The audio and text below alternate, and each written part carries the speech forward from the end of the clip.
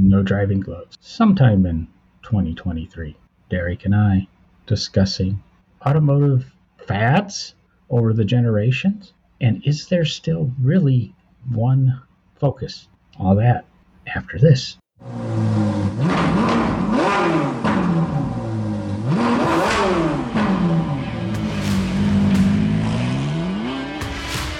The gloves are off.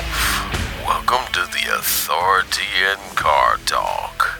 No driving gloves. From exotics to brass era to I'll get to it someday. Where experience, knowledge, and controversy share the same seat. Buckle up and hang on for the ride. Now for your host for No Driving Gloves, John and Derek. Thanks, Gary. How you doing, Derek? Terrible. How are you? Well, I'm actually doing pretty good this morning. Well, seeing you change things up on me. No, I'm doing good. I've had a good couple of weeks, so been doing some automotive things, and that always makes me happy. Sometimes automotive things have a way of doing that, don't they? They do. Something about the sound of an engine running, and also for me, I guess sharing automotive history and talking about it. I say that because I just did a lecture at a NEH conference for teachers that are trying to build their lesson plans and add in some automotive history and things like that. I had the chance to talk to two different groups of educators about automotive history, and it's always refreshing to me after talking that there's actually questions. Had some great discussions about the history of the automobile and its use as both amusement and recreation. I enjoy that. It's one of the things I liked when I was more public and out and about in the world, being asked and people taking interest. It kind of validates me. It makes you feel like you know what you're doing. It's shallow, but it makes it's rewarding for all the years you've put into this. And to be honest, what seems like playing, at least to me, I've always felt like that. People say, I can't wait to retire to do what you do. Well, back when I was at the museum restoring or anything, and I go, geez, I've done this for 25, 30 years. I can't wait to quit and get into an office, Yeah. But guess what? That's what I did. I lived my retirement when I was young, and now I just will end up working till the day I die because I didn't save a dime. Is that the way we need to look at it? Is that I've already done my retirement, now I have to work? Yeah. You lived your life backwards, but it's the way it's supposed to be. I learned that a long time ago. There was an episode of Mork and Mindy where Orkans, they are born at their maximum age. So when you're born as a native Orkian, from Mork, you're born at like 78 years old, and you live your life in reverse. You grow younger. Isn't that the whole Benjamin Button movie? Yeah, but Benjamin Button, I believe, came out after that episode of Mork from Mork. Oh, yeah, I'm sure it did, but I'm just, yeah. But that was the original premise, and, I can't remember. It's one of those famous stand-up guys or something that actually played the baby that showed up on the, he was in his 70s and, as a baby. Well, that's something that's very common. I ought to just make that a soundbite. I digress. Yes. Unless we're going to actually talk about the egg spaceships from Mork. Is that the topic? I was just going to say that. We could talk about the spaceships, and that would make it, somewhat themed. Back when I had my Mazda 5 and everybody in the household made fun of this white minivan kind of thing, and they would call it an egg. They called it an egg, and they called it an egg, so I ended up getting the license plate for it, Ork ship. Nice. Nobody got it. Probably put that. Oh, that's sad. You could put that on any white car from the 1990s as well. It'd be great on the what was it? The second redesign of the Taurus when it went to absolutely no straight lines. Yeah, that's the one I'm talking about. Yeah, the bubble or the Caprices, because the cops used to call those the egg cars. So. Yep. But no, you have to have the car white. Those literally may have been I'm going to say this and I'm going to offend somebody, but ugliest police cars ever made. I don't know. I might disagree. I'll probably be the one that's offended. Can you think of another police car that was just not good looking. Well, I was watching an episode of Forensic Files the other night in the hotel, and it's like 1983, and they were setting up for something with the Queen's visit to like Yellowstone or Yosemite, or I think it was Yosemite, because she was going to visit like Reagan's ranch and then go visit Yosemite. And the Secret Service had sent 3 cars to do some preliminary scouting, and there was this rogue sheriff's deputy, and somehow they came around the corner and hit virtually driver's side to driver's side head on, and it ended up killing the 3 Secret Servicemen that were in their Dodge Aries K. But he was driving like this '82 Caprice. I thought that was a horribly ugly car.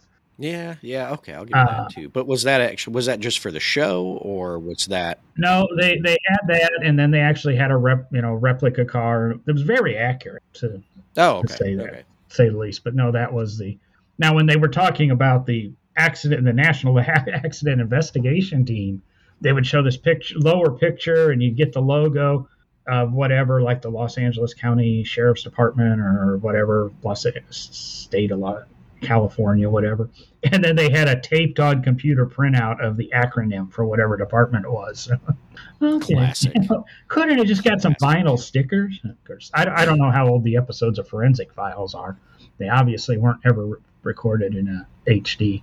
But I thought that was an ugly cop car. And even when I look at the Caprices just prior to the Egg Caprice, I kind of think they look a little dated. It's just, I guess, as time went on.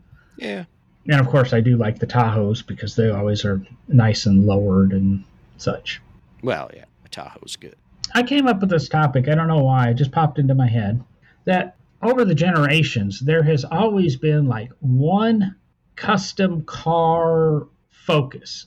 And I would probably say maybe going post World War II. I can't really think of anything pre-war, but maybe you can help there because that was a lot of automotive development. I think cars came into their own after World War II.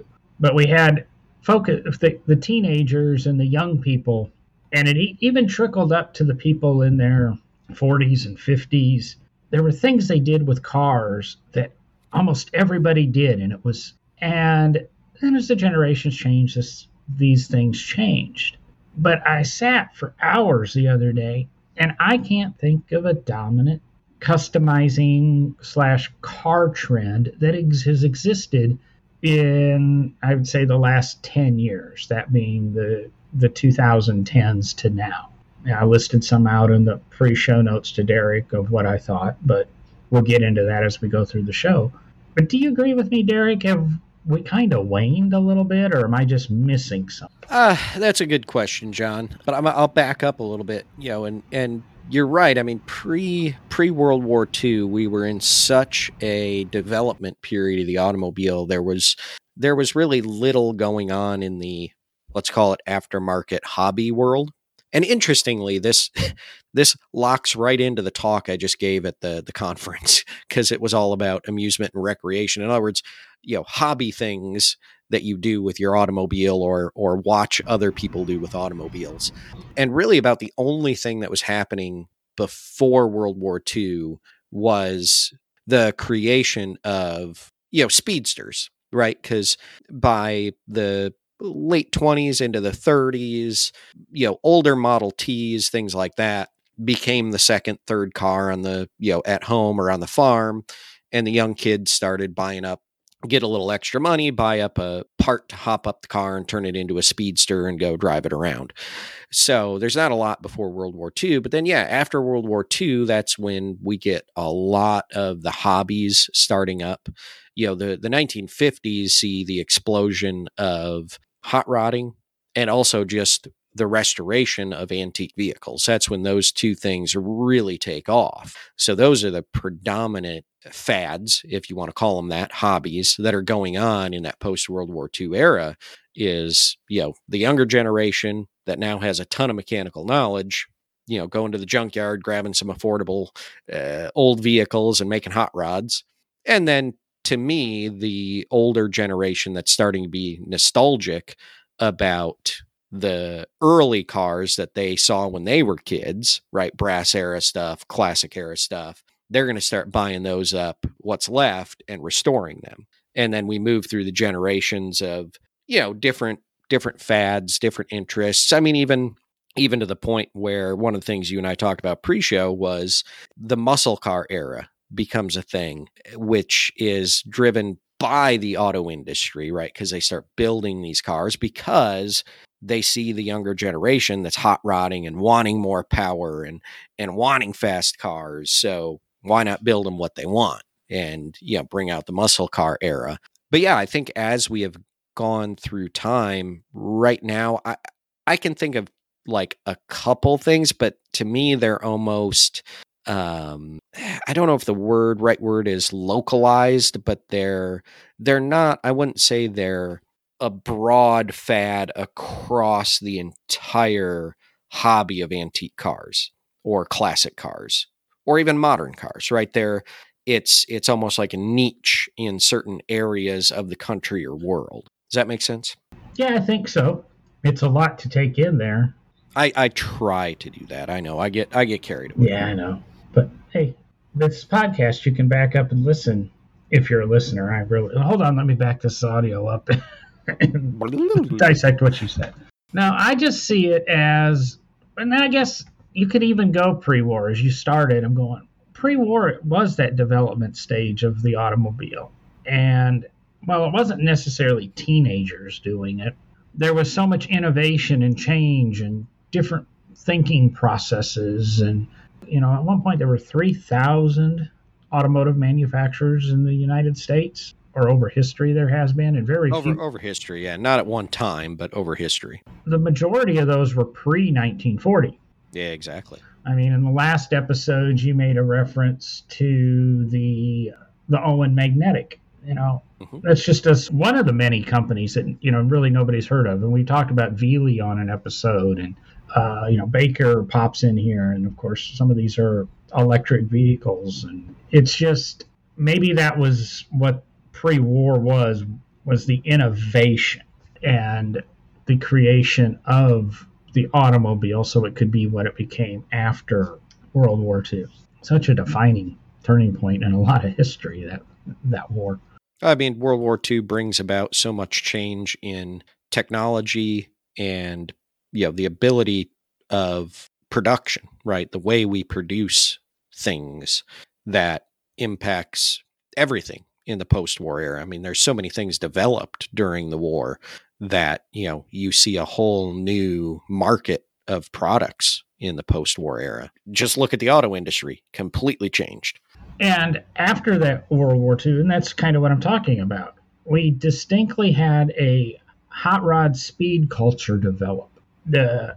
Think Greece. You had your high school kids that had their, customized Chevys and T-Birds and things like that, getting towards the late 50s, and their hot rods and drag racing and racing for pinks and having the coolest car on the block for the girls. And the older people, that's where Moon Eyes was created, and SoCal Speed Shop, and those all came out of the 50s. And that was that's what I'm talking, the older people supporting that movement. And that's how we ended up with sports cars as the returning soldiers. We've all heard the story, with bunches of extra money, and they could get their house and they'd get their wife and they'd have their family, but they still wanted that little sports car, and they'd buy the sports car. So it became an era of customizing and modifying and finding speed. Amateur racing was new. The SCCA was new.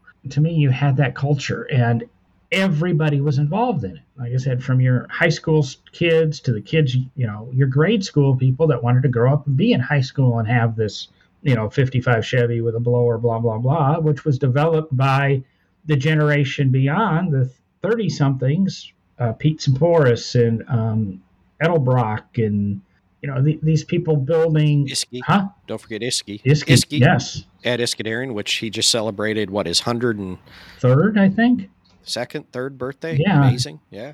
Yeah, because I believe Mark Green was talking about him, and Mark interviewed him 13 years ago when he was a young, spry, 89 years old or something.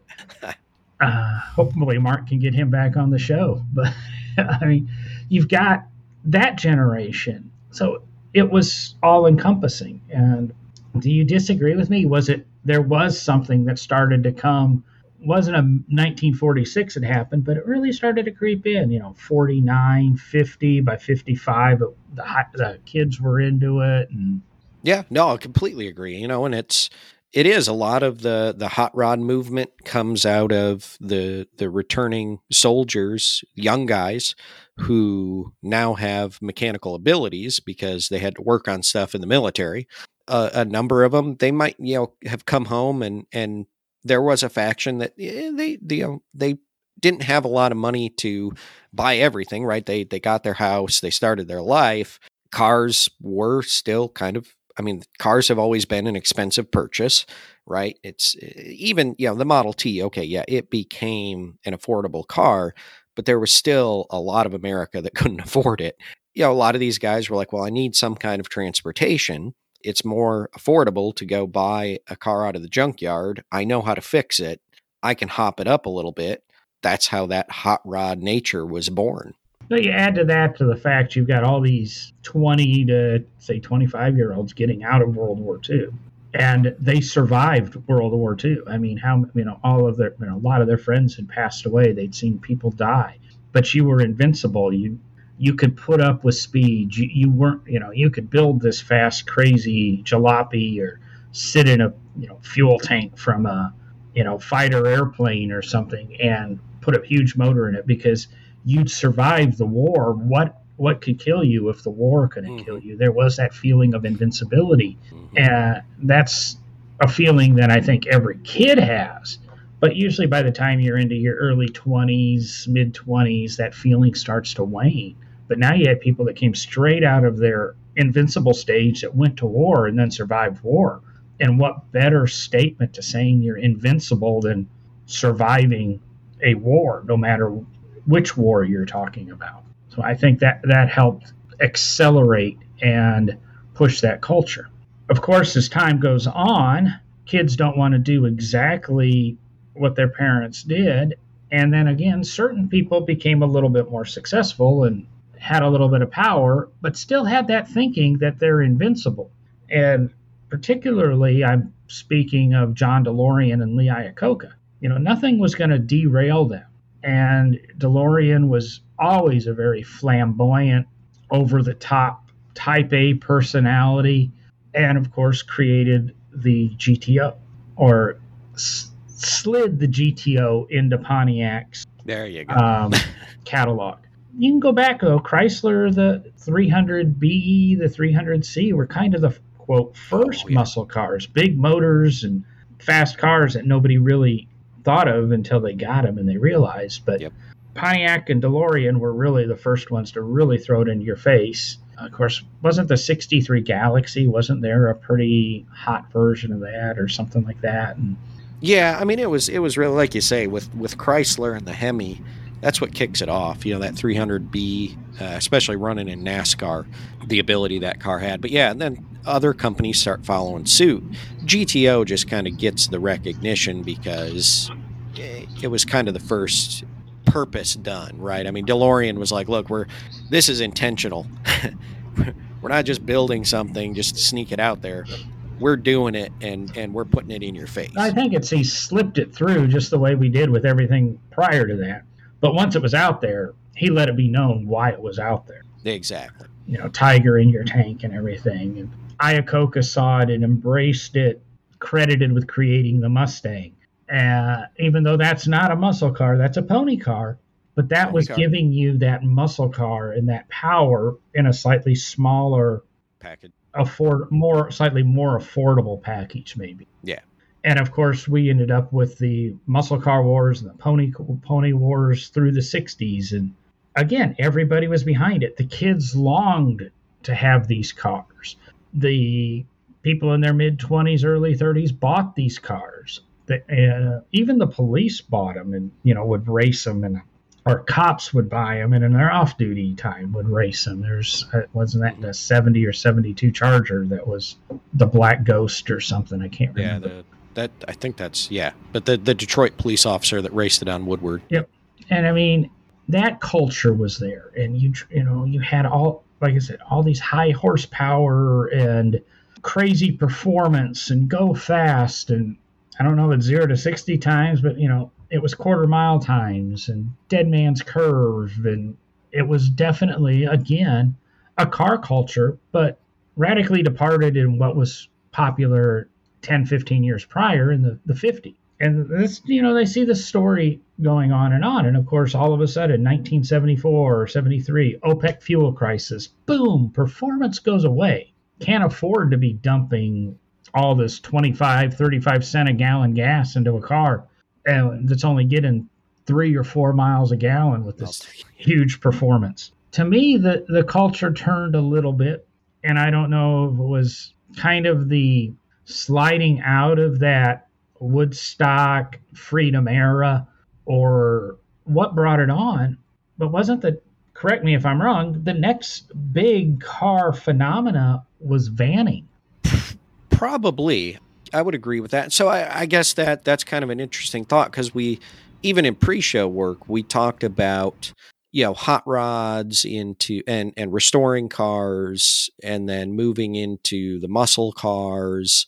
Really, I guess the mid, late, and 70s and early, well, no, because the vanning does come out in the late 70s. I guess that is when that kind of fad starts, isn't it? Yeah. So there's a little downtime there during the OPEC crisis, probably, when there's not a certain fad going on. Well, you've always got the vans kick in. You've always got 2 or 3 years where I think OPEC threw this in, and you had to find your way. Right. You got to kind of figure out what's next. While vans were still atrocious gas mileage, they were still better gas mileage than your super high performance, blown Hemi. They had room, you could go out and you could camp or overnight, or it's kind of what people are trying to do. We're trying to do over COVID, these, vanners, but they were doing it with their shag carpets and radically styled, vans, tandem axles, stretch, chop, the fiberglass, high roofs, side pipes, you could really, I think that was the first time we really could express ourselves exterior wise on a production vehicle. And I think it was also the beginning of, I want to say, fiberglass body parts, mail order. You get out your J.C. Whitney catalog, you get your louvers for your rear window, get your ground effects or aero or body kit, whatever you want to call it in the 70s. The stuff they did to vans was really remarkable in the thinking and the creative process. And so, some of these vans are worth a fortune today. Some of them. Yeah, if you can find an original one, they're really going. But yeah, and it's interesting because actually I've talked to my dad about this, who started in body shops in 71, 72 as he's getting out of high school, figuring out what to do with life. In the late 70s and into that early 80s period, he was one of the guys painting murals on the side of those vans. I mean, it was where the money was at the time to do those things. And so he would airbrush murals of things onto vans. He did a couple of his buddies' semis at the time. It was a big thing. Yeah, semi Smokey and I think it's Smokey and the Bandit, and that mural on their semi, and vanning to me gave way. Getting into the 80s, I think vanning ended up transitioning to mini truck. You disagree? I don't know a lot about the mini truck culture. We just had a host that was into mini trucks. A what? A host that was into the mini trucks. Yeah, that's you. Looking at the history of it, yes. I mean, we moved from the vanning into really the mini trucks becoming the next big thing. And I think that was done all out of the affordability. Mini trucks were half the price of a full-size van. Minivans didn't quite exist yet. Right. As we started to, get into the Datsun, bullet-side Datsuns and the Nissan 720s and the Chevy Love and the Ford Couriers. And those trucks could be had for next to nothing. I remember an ad from Kick 104 and Spike O'Dell out of the Quad Cities talking about the Isuzu pickup for 83 or 84. It was like the lowest priced car in America at the time. And you could pick the thing up for $49.95.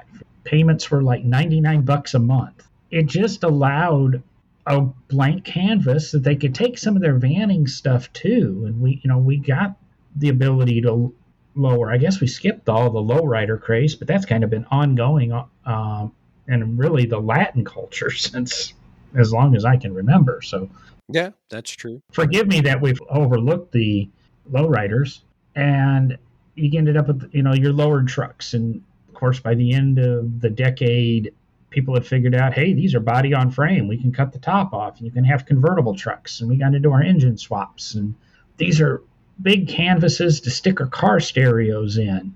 And I think the mini trucks overlapped with the huge booming car stereos. Cars drive by with the booming system. It's a LLJ sound. Oh, definitely. Definitely. You can take a Blazer and throw a ton of speakers in the back, and kind of brought. I think that's what kind of brought the minivan even into the mini truck scene. Is you can get an Astro van and slam it and kind of do some of your vanning stuff to it. And some of the coolest ones I saw had the sub boxes recessed into the floor so they didn't take away any interior space, or you could end up building this huge fiberglass enclosure in the back that took up most of the van, and Oh yeah, I remember those. hit sound pressure levels that were exceeding 747 at takeoff and damaging hearing.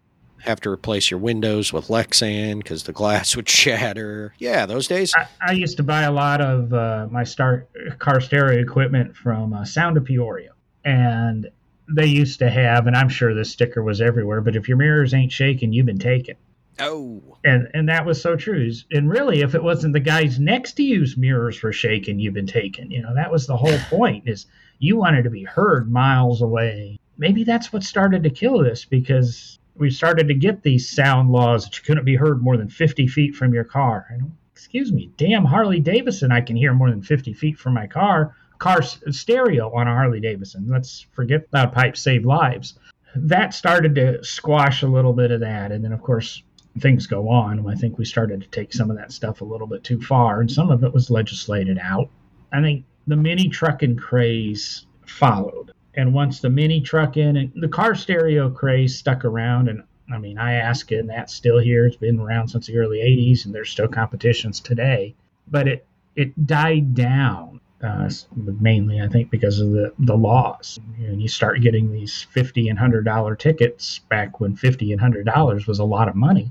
Mm-hmm. I'm not saying that to be arrogant or anything. $50 and $100 was a lot of money. It used to be, a $20 bill was kind of your everyday thing. Now, $100 bill, everything costs $100 now.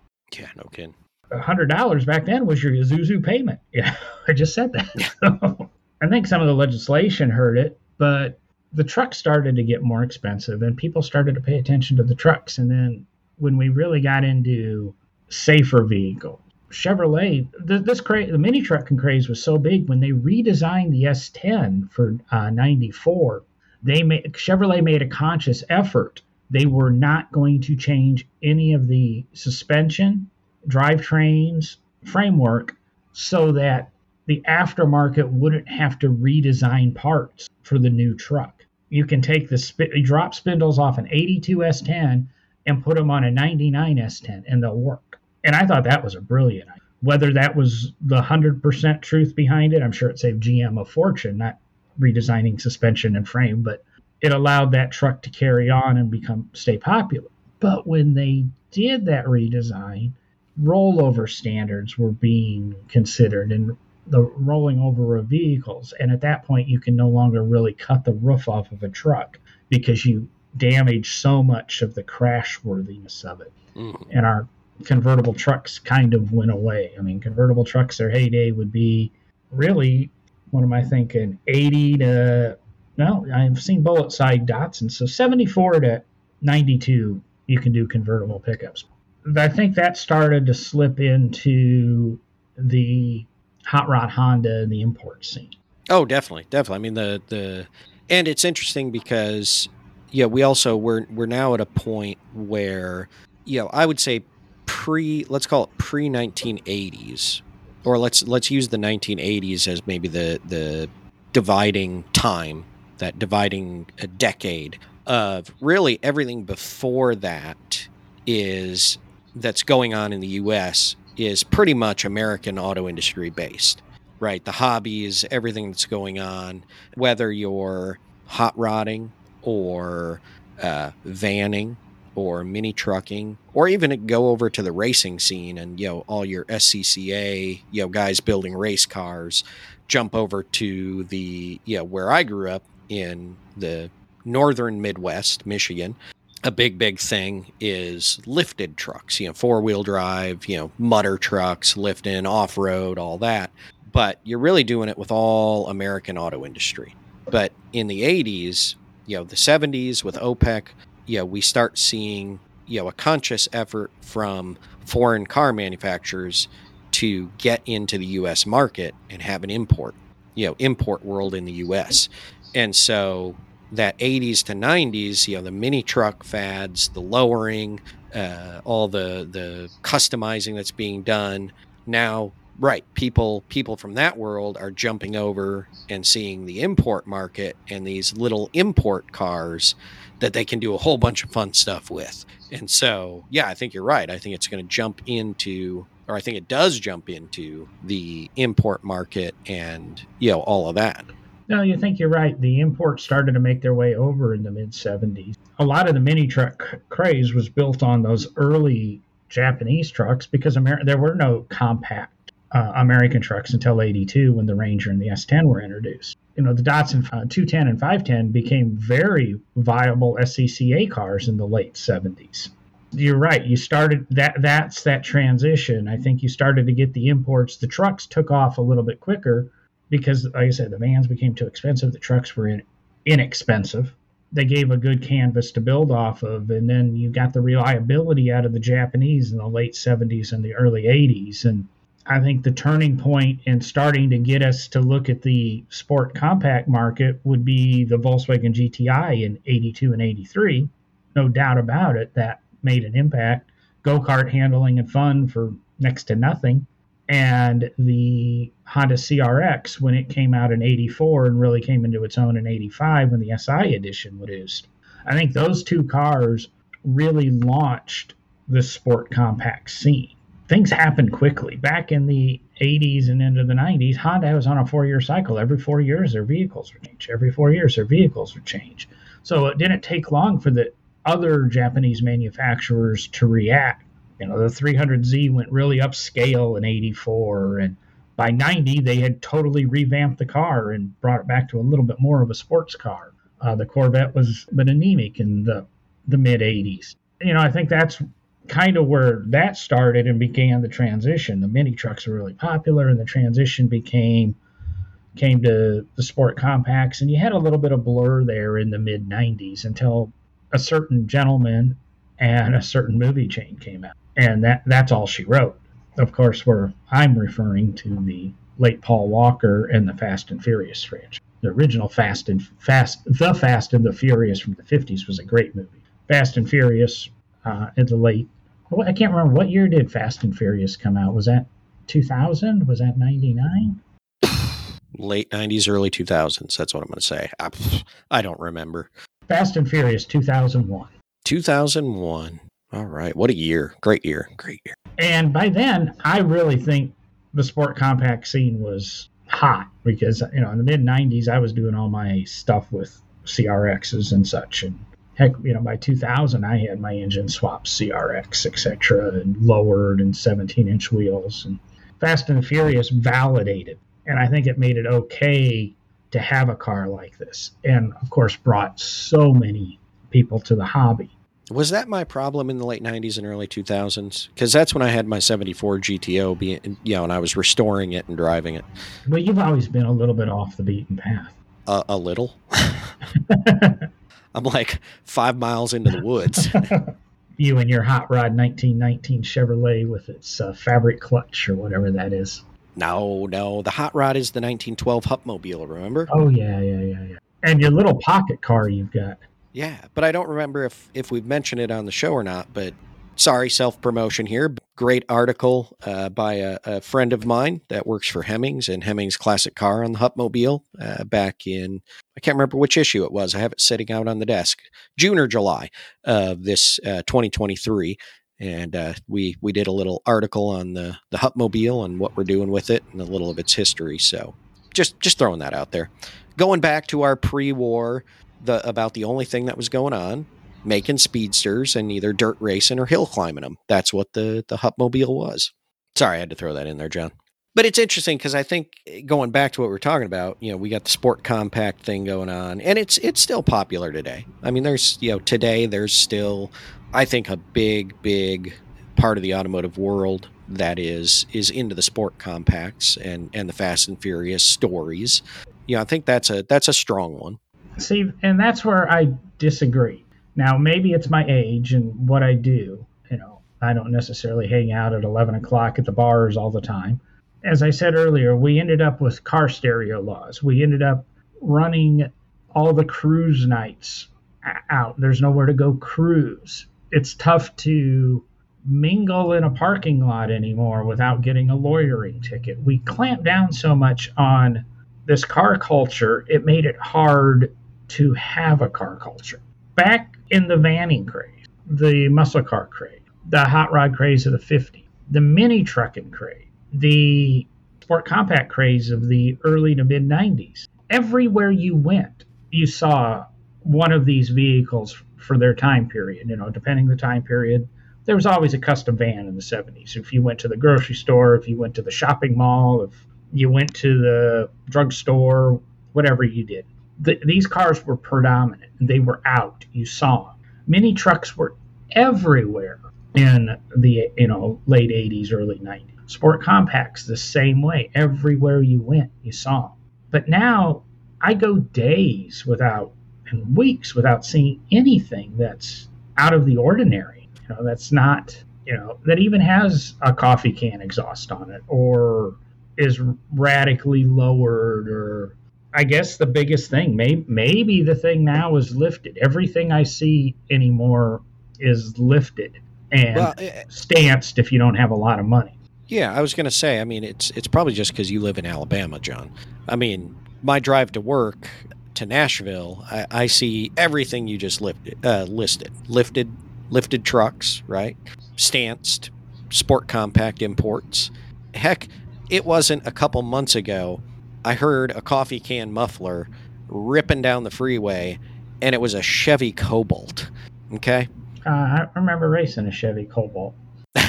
But, and maybe it's regional. Maybe correct me, and maybe some of our listeners can, because I don't know if it's going on all around the country. But I see it heavily here, and let's say in the southeast of the United States.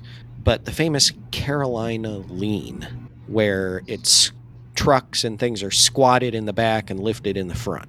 Well, I guess that's what I meant when I said stanced. I used the wrong term, but which is the dumbest thing you can do to a vehicle. It doesn't make sense, and it's like you couldn't afford the blocks. That's because we're old, John. Well, you couldn't see, to the young kids it makes sense, just like vanning did and mini trucks back when you were a kid. And old people thought, it doesn't make any sense. When we vanned, we were okay. When we mini trucked, we were okay. When you stance a vehicle and you put it at this 15-degree, 20-degree angle, you can't see out the front. Your headlights illuminate the highways on the moon, and all the oil in the vehicle goes to the back of the engine. You don't need oil, John. What are you talking about? So, I mean, it's... You know what? It's going to be perfect in all these electric trucks, though. You don't have to worry about oil. True. Very, very true. What you said, though, is what my point is. We have the Carolina lean. We have the lifted trucks. You see lowered trucks. You see, I guess you didn't say, but maybe you see some custom vans. You see the sport compacts. You see all of them. There's not one focus. Maybe the world's just too big and everybody has too many interests, or maybe it's YouTube. That's kind of what I was thinking. Is it just that we have we're now at a point where we have such a plethora of options in the automotive aftermarket world, and options of what type of vehicles we can own, that we have now just this, and I think it's a good thing. Everybody has their own interest, right? And it's like we always say with, car guys, stop going to the car shows and griping about the guy that's 3 cars down from you because it's a import that's been, slammed down to the ground, and, everything's set up, and, big, big rims, and all the, everything that's done there, and stop complaining about the guy that's, 3 cars down the other way because it's a lifted truck that's been it's all part of the car hobby, and we all have a passion for cars. We just do it differently. Yeah, I'm going to roll into the show in my horseless carriage, puttering along, and get strange looks because I always do. And that might not be because of the car I'm driving, though. Anyway, we're all car passionate, right? We're all in this because we love the automobile. So, to me, it's a good thing. Why have one certain fad that is the predominant driving force? Let it be open to everything. I see what you're saying, but everything else in this world seems to have something dominant. Clothing, foods, diets, housing styles, kitchen appliances, furniture. There's always a focus style that everybody wants to have and strives to have. And it's always been that way in the car culture up until 15 years ago, 10 years ago. And I don't understand why it's so diverse. Now, maybe it's a great thing that it is so diverse and everybody can have their own thing. I just find it very, very odd that there isn't one over-the-top style that just dominates car culture across the board. We can get into the super wealthy, and it's the limited production whatever supercar, or everybody wants to have a Singer Porsche or be the company that is building the next Singer style automobile. I think there's one company out there now doing it with, I can't remember, Mercedes or Lamborghinis or something, trying to Singerize a Lamborghini. 35 to 50-year-olds, we're just all happy with our SUVs, and we don't really do anything. And if it's not out of the dealer catalog, we don't do anything with the car. The kids don't do anything because, again, like I've said, I think they do everything on the computer. And then they want what's on their video games. Maybe it's the JDM market. Maybe that's the thing right now is the JDM stuff. I don't know. JDM's pretty big right now. I'll give them that. I just don't see this big core focus anymore. I'm not saying it's bad. I'm not saying it's wrong. My purpose behind the show is, and email us at producer@nodrivinggloves.com and give me my answer. What is the dominant car style right now? What is the in thing? If I had a middle class budget, whatever that be for a car, what should I do to be the most hip and in with my vehicle? Should I have a sport compact? Should I have a tuned BMW? Should I have, the baddest Challenger on the market? Should I be buying something electric? What is it? There's just so much to choose from. And while there's always been a plethora of things to choose from, lifted trucks have been around since the first Bigfoot was built as Bob Chandler's promo vehicle in 73 or 74. Hot rods have been around since really the first 2 cars pulled up to a stoplight at the same time. There's always been something that is a little bit more in than everything else. And right now, I don't think there's an in. And I either want to know what it is or why isn't there. That's the whole idea behind my topic for this episode. And can I propose a part 2 to that question? Yes. Which is going to be, what is the next fad? And I've been reading a lot of articles coming out lately, and I'm going to not propose the question, what is the next fad? But is the next fad converting classic cars, be it whatever age, classic, antique, anything like that, but is the next fad converting classic cars to becoming electric vehicles? because there's a lot of people getting on board with the idea of doing this. There's been a lot of articles in the news lately, automotive news lately, about a couple big names starting to do this, which is going to drive the fad forward, I think. Now, I don't think I'm a fan of the fad. I will say that. And that not just because I enjoy classic vehicles with internal combustion engines and of course my antique vehicles with it, but it's more, I think we had a little bit of this conversation back on an episode with Will, but to me, converting these vehicles over from their original internal combustion engines over to electric is just, you're losing the historic nature of the vehicle. To me, it's just, that's why I'm not a big fan of it. But I'm really wondering if that's going to be the next big thing. Is the next big thing going to be making these older vehicles into EVs? I think the answer to your question is kind of yes, but that's not going to be something a 16-year-old's going to be able to do. Really? Are you sure about that? Because I mean, there's companies already coming out. I mean, GM's looking at bringing out that basically crate electric motor that bolts into things. I mean, it's like buying a crate, V8 engine and mounting it. All you got to do, it's the same thing. You just got to build the motor mounts, and now we can actually call them motor mounts because it's an electric motor. And I mean, it's not that much different from internal combustion work. And you got to admit, the younger generations these days are way more up on electronics than you or I, John, or at least than I. I mean, electronics to me are still, there's some that I think it's more of a financial barrier. Yeah, we've got these motors and such, but you didn't see, kids rushing out and doing 572 swaps when they were 16 years old, unless for some crazy reason they happen to have a sponsor.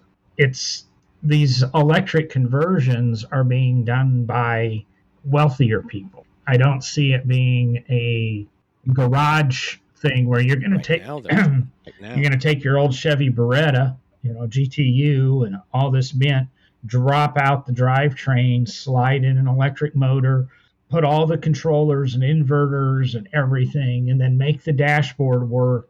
Come up with your electric power steering and your new braking system, your new power brake system. And I don't see it being, I see it being something that is going to become more popular. I just don't see it being a garage build. Yes, the kids are more intelligent, but there's still a financial factor behind it. There is.